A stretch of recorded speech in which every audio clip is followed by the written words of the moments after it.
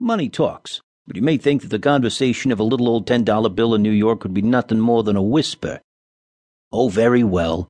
Pass up this autobiography of an ex if you like. If you're one of the kind that prefers to listen to John D's checkbooks roar at you through a megaphone as it passes by, all right.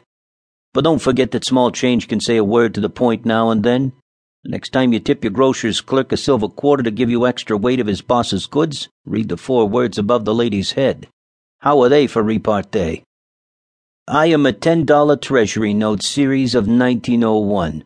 You may have seen one in a friend's hand. On my face in the center is a picture of the bison americanus, miscalled a buffalo by 50 or 60 million of Americans. The head of Captain Lewis and Captain Clark adorns the ends. On my back is the graceful figure of Liberty or Ceres or Maxine Elliott standing in the center of the stage on a conservatory plant. My references is or are Section 3588 Revised Statutes.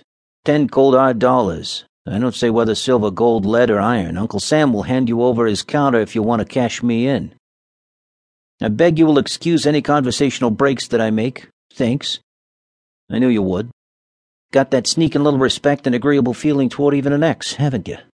You see, a tainted bill doesn't have much chance to acquire a correct form of expression.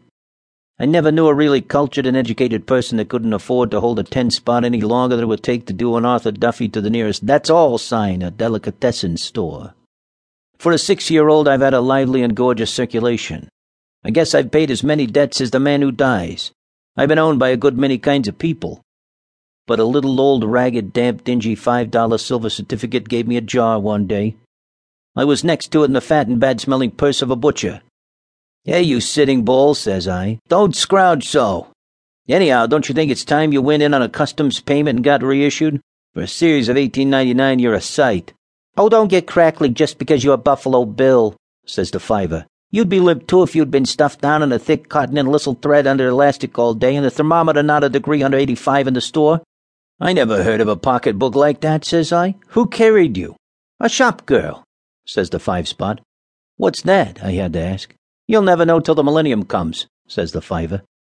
Just then a $2 bill behind me with a George Washington head spoke up to the fiver. Cut out your kicks. Ain't listle thread good enough for you? If you was under all cotton like I've been today and choked up with factory dust till the lady with the cornucopia on me sneezed half a dozen times, you'd have some reason to complain." That was the next day after I arrived in New York.